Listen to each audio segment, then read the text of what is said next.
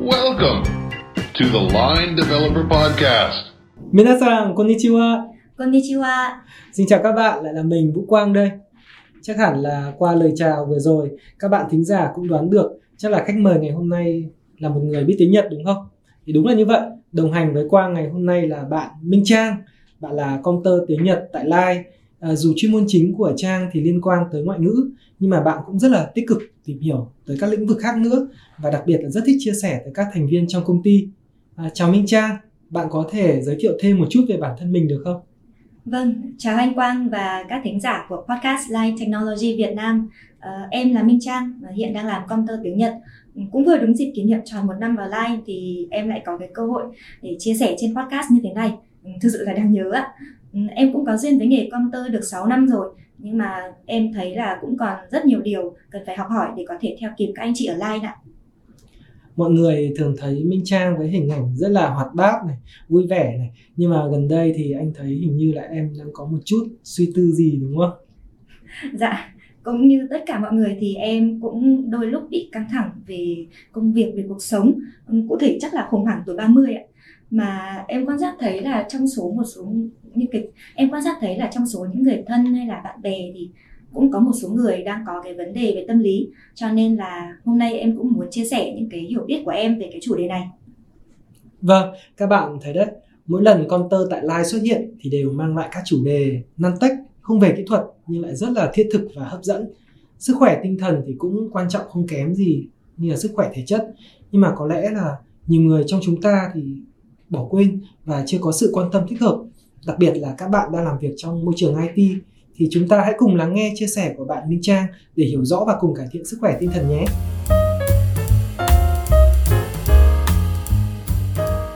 Vậy theo Minh Trang, như thế nào là trạng thái tinh thần khỏe mạnh nhỉ?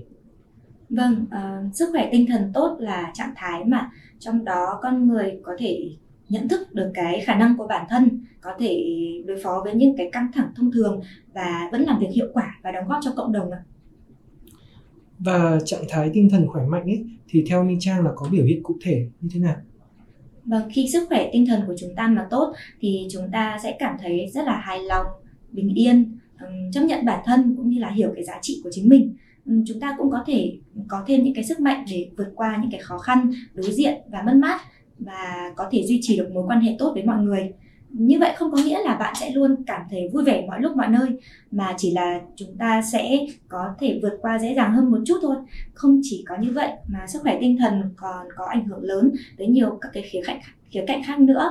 Do đó, sức khỏe tinh thần tốt hay không còn được thể hiện ở công việc hay là các mối quan hệ, giấc ngủ, ăn uống cũng như là cả sức khỏe thể chất của bạn có tốt hay không. Nghe Trang chia sẻ thì anh tự đánh giá sức khỏe tinh thần của mình xem nào, chắc là đang trong trạng thái nó cũng tạm ổn, hơi tốt, bởi vì anh thấy là anh vẫn đang ăn ngon này và anh cũng đang tập trung ở trong công việc, nhưng mà giấc ngủ thì anh không được tốt lắm, anh ngủ hơi bị chập chờn ấy, nên là dạo gần đây thì cũng hơi lơ là trong một vài mối quan hệ. Thế thì nếu trên thang điểm 10, anh thấy tự đánh giá được cái sức khỏe tinh thần của mình đang được mấy điểm ạ? Khó nhỉ? Chắc là anh đánh giá mình là được 7 trên 10 điểm. 7 phần vui vẻ, còn 3 phần chưa vui, 3 phần stress. Thế còn Trang em có hay bị stress không? Vâng, thì cũng như mọi người, hàng ngày em cũng đối diện và xử lý cũng rất là nhiều vấn đề trong cuộc sống. Cho nên em cũng hay nghĩ là chắc tinh thần của mình cũng khá vững rồi đấy. Vì thế nên là đôi lúc em bị căng thẳng mà cũng không hề nhận ra. Có lúc em còn bị mất ngủ kéo dài, đau đầu không biết lý do. Đến lúc em đi khám mới biết là do căng thẳng vì cái công việc ở thời điểm đó, nên là khi em chuyển công tác sang Line và điều trị thì cũng không còn tình trạng đó nữa. Hiện giờ chắc em chỉ còn stress vì chưa tìm được bến đỗ của cuộc đời thôi ạ. Đúng vậy nhỉ, nhiều khi là bản thân mình stress mà mình cũng không biết được là mình stress do đâu ấy, hay là cụ thể như thế nào. Thì theo hiểu biết của Trang thì biểu hiện của stress thì nó có những cái thể hiện ra nào, biểu hiện như thế nào nhỉ em? Vâng, ngoài những cái biểu hiện như là anh với em có những ở trên thì còn có là ví dụ như giảm tập trung, dễ nổi cáu, cảm thấy tâm trạng lên xuống thất thường, mất cảm giác ngon miệng. Và cái nguyên nhân dẫn tới stress thì có thể đến từ những cái bất an, lo lắng hay là thất bại, bệnh tật, những cái điều mà mình chưa đạt được trong cuộc sống. Chắc hẳn là công việc anh thấy cũng là một cái nguyên nhân lớn ấy, dẫn tới stress. Vì sao? Vì chúng ta dành tới tận 8 tiếng để làm việc. Thậm chí là trong môi trường IT các bạn còn dành nhiều thời gian hơn rất là nhiều, đúng không? Hơn cả 8 tiếng, thậm chí là 10 tiếng, 12 tiếng. Vâng, công việc cũng là một cái tác nhân lớn nếu như mà mức lương, đãi ngộ, mối quan hệ và những cái thành quả trong công việc không được như ý của mọi người. Cụ thể trong ngành IT thì còn có những cái yếu tố như là công việc phức tạp với khối lượng lớn và phải thực hiện dưới cái áp lực thời gian, môi trường thì cạnh tranh, và đặc biệt là trong cái bối cảnh làn sóng lay off trên thế giới thì chắc hẳn rất là nhiều nhân lực của ngành IT cũng cảm thấy bất an về tương lai của mình. Cảm nhận của Trang về công việc tại Line như thế nào? Vâng, tuy nhiên thì em lại thấy Line có một cái môi trường làm việc khá là tích cực và vui vẻ, bởi vì các thành viên có thể làm việc chủ động với một cái deadline mà mọi người tự đưa ra. Không khí thì thoải mái và được tạo điều kiện hết sức để mỗi cá nhân thỏa sức sáng tạo, phát triển chuyên môn cũng như là các cái kỹ năng mềm khác nữa.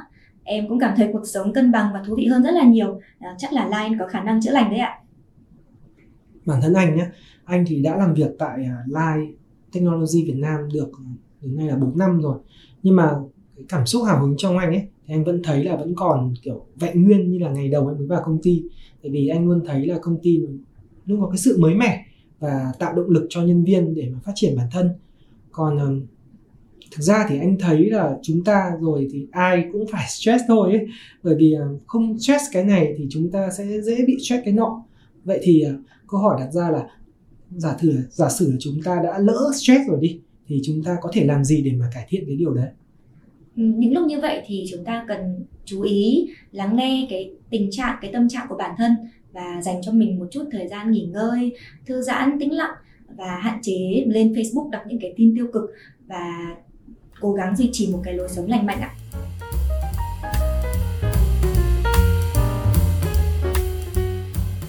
Có một vấn đề là nếu mà chúng ta quá mải mê trong công việc, những áp lực trong cuộc sống ấy, mà ít thời gian để mà kiểu quan tâm đến bản thân của chúng ta ấy, thì điều đó thì có thể khiến tình trạng stress rất là kéo dài. Vậy thì cái việc đấy nó sẽ dẫn tới tình trạng như thế nào hả Trang? Vâng, khi mà bị stress kéo dài thì có thể dẫn tới các cái rối loạn tâm lý.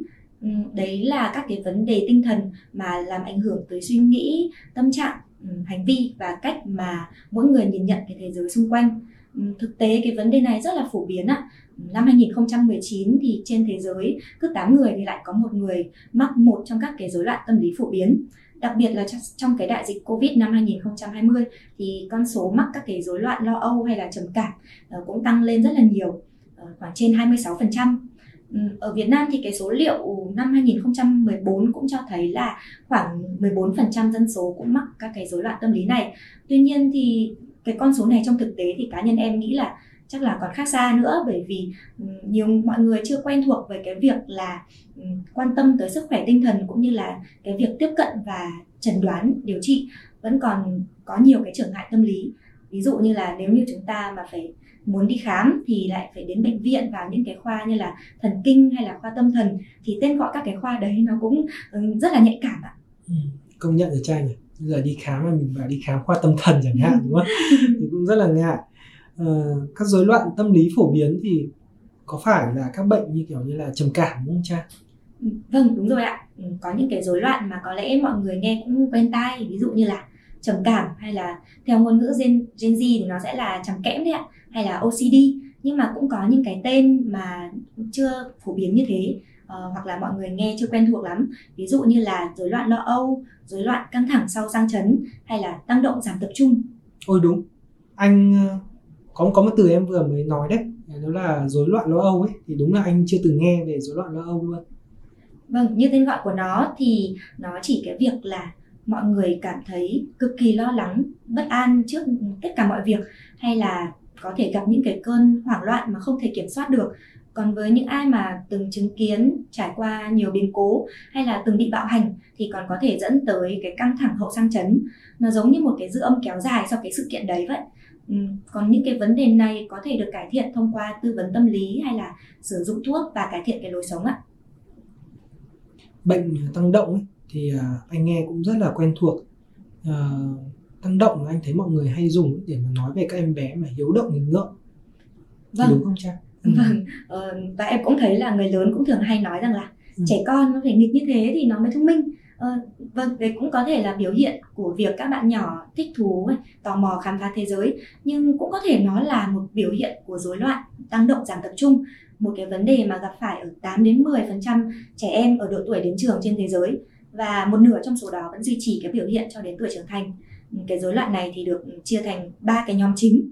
Một là tăng động, ví dụ mọi người có thể có những cái biểu hiện như là nói rất nhanh, nói rất nhiều, luôn cần phải hoạt động, luôn phải làm một cái việc gì đó, khó có thể ngồi im được. Hay là một cái nhóm nữa đó là giảm tập trung, thì đó là khi mọi người mơ màng, khó tập trung và hay bị quên. Và một nhóm kết hợp cả hai cái yếu tố trên.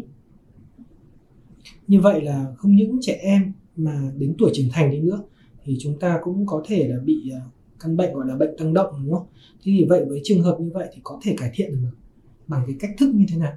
Vâng, cái vấn đề này hoàn toàn có thể được cải thiện bằng cách là mọi người đến các cái cơ sở y tế chuyên môn để được kê đơn và sử dụng theo cái đơn đó thì có thể được cải thiện rất là nhiều. Ngoài ra thì mọi người cũng nên có cái nhận thức về cái căn bệnh này để có thể sớm nhận biết cái tình trạng của bản thân, để có thể sử dụng các cái công cụ phù hợp, quản lý đầu việc, quản lý thời gian, tránh ảnh hưởng tới công việc và cuộc sống của mình.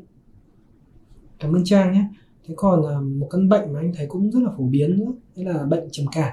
Bình thường thì nhiều khi anh em mình vẫn nói chuyện vui với nhau ấy, là dạo này tôi thấy trầm cảm quá ấy, kiểu như thế, đúng không? Vâng, thì cái việc mà mình có phản ứng buồn bã thì nó cũng rất là bình thường thôi. Nhưng mà nếu cái tâm trạng đấy mà kéo dài trên 6 tuần thì nó sẽ phát triển thành tình trạng bệnh lý, và mọi người sẽ cần phải có cái chẩn đoán chuyên môn để xác định nó, và rất có thể nó sẽ là biểu hiện của cái căn bệnh trầm cảm. Ngoài ra thì sẽ là cụ thể thì cái biểu hiện nó sẽ là buồn bã kéo dài, mất hứng thú với tất cả mọi hoạt động, mất ngủ, chán ăn, hay là giảm cái sức tập trung và trí nhớ. Đặc biệt cái biểu hiện mà nguy hiểm nhất đó chính là cảm thấy bản thân không còn giá trị và mất cái động lực để sống tiếp. Chúng ta cũng còn có gặp những cái nhóm bệnh trầm cảm nhỏ khác, ví dụ như là trầm cảm theo mùa, ví dụ vào mùa đông mọi người cảm thấy u sầu, ủ rột này nọ. Ngoài ra thì có thể có trầm cảm sau sinh, trầm cảm lưỡng cực cũng có. Và cũng như những cái dạng rối loạn khác thì tình trạng trầm cảm có thể được can thiệp thông qua tư vấn tâm lý, sử dụng thuốc kê đơn, và đặc biệt là cần có cái sự kiên nhẫn, quan tâm và chia sẻ từ những cái người thân thiết xung quanh. Và đó là những cái thông tin về một số các cái rối loạn phổ biến mà em thường thấy trên theo như các cái thống kê, theo như những cái nghiên cứu. Và qua đây em cũng muốn nhấn mạnh một điều, đấy là các cái vấn đề tâm lý không phải là một cái xu hướng mà mọi người có thể lựa chọn hay là tự tạo ra để mà thu hút sự chú ý cũng như là bao biện cho bản thân mình. Nó cũng không dễ nhận biết từ những cái biểu hiện bên ngoài. Cho anh hỏi một câu nhé, tại vì anh nhớ là lúc đầu chương trình podcast ấy, thì Trang cũng từng tâm sự là em thực tế là em cũng đã phải đối mặt với các triệu chứng tâm lý rồi ấy. Và sau khi điều trị ở cơ sở y tế thì em đã vượt qua được. Thì em có thể chia sẻ lại những cái bí quyết của bản thân mình để giúp các bạn mà đang gặp tình trạng tương tự được không? Vâng, thì ngoài cái việc là tuân thủ theo cái đơn thuốc của bác sĩ thì em còn áp dụng thêm một số các cái hoạt động khác, như là cải thiện chế độ ăn uống, tập luyện, cải thiện giấc ngủ, cố gắng kết nối và chia sẻ với mọi người. Và còn có một cái biện pháp nữa mà cái này thì em chưa cảm thấy phù hợp với mình lắm, nhưng mà cũng có rất nhiều người áp dụng thành công, đấy là thiền. Thì mọi người có thể trải nghiệm cũng như là lựa chọn ra một cái biện pháp mà mình có thể dễ dàng áp dụng và duy trì để có thể mà cải thiện cái tình trạng sức khỏe tinh thần của mình. Về cái việc ăn uống lành mạnh thì khi mọi người ăn uống đủ chất, đầy đủ các nhóm chất và đa dạng về thực phẩm thì cũng sẽ giúp cải thiện cái tình trạng stress rất là nhiều. Mọi người cũng cần chú ý cái lượng caffeine mà nạp vào cơ thể, bởi vì tuy là nó mang lại cái cảm giác tỉnh táo tức thời, nhưng mà đôi lúc nó sẽ khiến mình bị tăng nhịp tim này, dẫn tới hồi hộp và căng thẳng. Phải giảm lượng caffeine, chú ý. Thì đúng là tin buồn với một tín đồ cà phê như anh đấy. Vậy thì anh có thể xoa dịu cái nỗi buồn này bằng cách là tăng cường vận động để cơ thể anh có thể tiết ra được những cái hormone giảm đau endorphin, hay là hormone hạnh phúc như là serotonin và dopamine. Ngoài ra thì mọi người cũng nên chú ý là ngủ đủ giấc để tránh cái cảm giác mệt mỏi và khó chịu do thiếu ngủ. Ví dụ như cá nhân em là em cứ thiếu ngủ là em rất là hay quặn. Và đừng quên là kết nối và chia sẻ với những người thân thiết xung quanh để có thể được giải tỏa, được lắng nghe, cũng như là nhận cái sự giúp đỡ kịp thời ngay khi mà mình có vấn đề gì đó phải.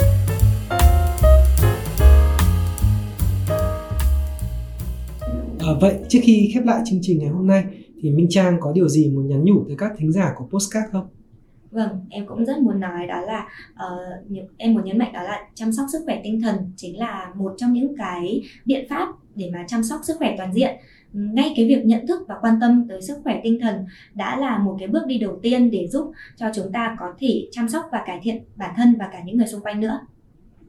Cảm ơn Minh Trang về những chia sẻ rất là quý báu ngày hôm nay. Hy vọng rằng là các thính giả của podcast cũng sẽ có thêm rất là nhiều thông tin hữu ích để có một tinh thần vui vẻ, lạc quan và cân bằng hơn nữa. Đặc biệt là các bạn trong ngành IT, vốn là những cú đêm cốt khuya ấy, thì thường chúng ta phải có ít thời gian vận động và thường phải căng thẳng suy nghĩ rất là nhiều, nhất là trong thời điểm có nhiều biến động như hiện nay. Thì số podcast lần này xin được dừng tại đây. Cảm ơn các bạn đã lắng nghe và xin hẹn gặp lại các bạn ở chương trình lần tới.